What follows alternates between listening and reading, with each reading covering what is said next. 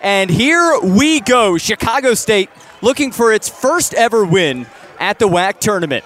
Works it over to the left wing, kicks to AMAC, top of the key. A three ball is good for AMAC, and he has the Wolverines' first 7 points. Gets a screen from BG. He puts up a three, and Betson sticks it. Cougars hot shooting to start. 15 on the shot clock. Corbett bullies his way into the paint. Left-handed layup sinks in.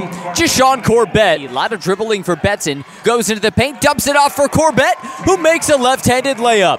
Cougars have taken their first lead of the game with an 8-0 run in 2 minutes. Back to Fuller. Right-handed hook shot goes for Fuller. He points over to Harding, says, hey, nice pass, Connor. AMAC a three, top of the key, and he cashes it in.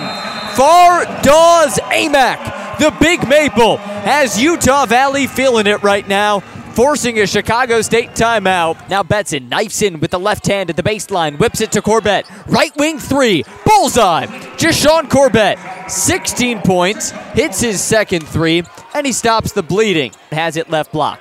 Passes left wing, Woodbury, three ball, swirls in, Trey Woodbury, welcome back. His first points of the season, rifles it back out to Harris, right wing. Harris, 20-footer, smooth as ice. J.J. Harris, really pretty shot. And now Chicago State running in transition. Betson to Corbett, flushes it in with the left hand. Jashawn Corbett with the transition slam. His left wing, lobs it out, top of the key to Corbett. Three ball, it's good for Jashawn Corbett. He's at 21 points. Now 3, 2, and 1. Our final score tonight, 69-47. Utah Valley is on to the second round of the WAC tournament.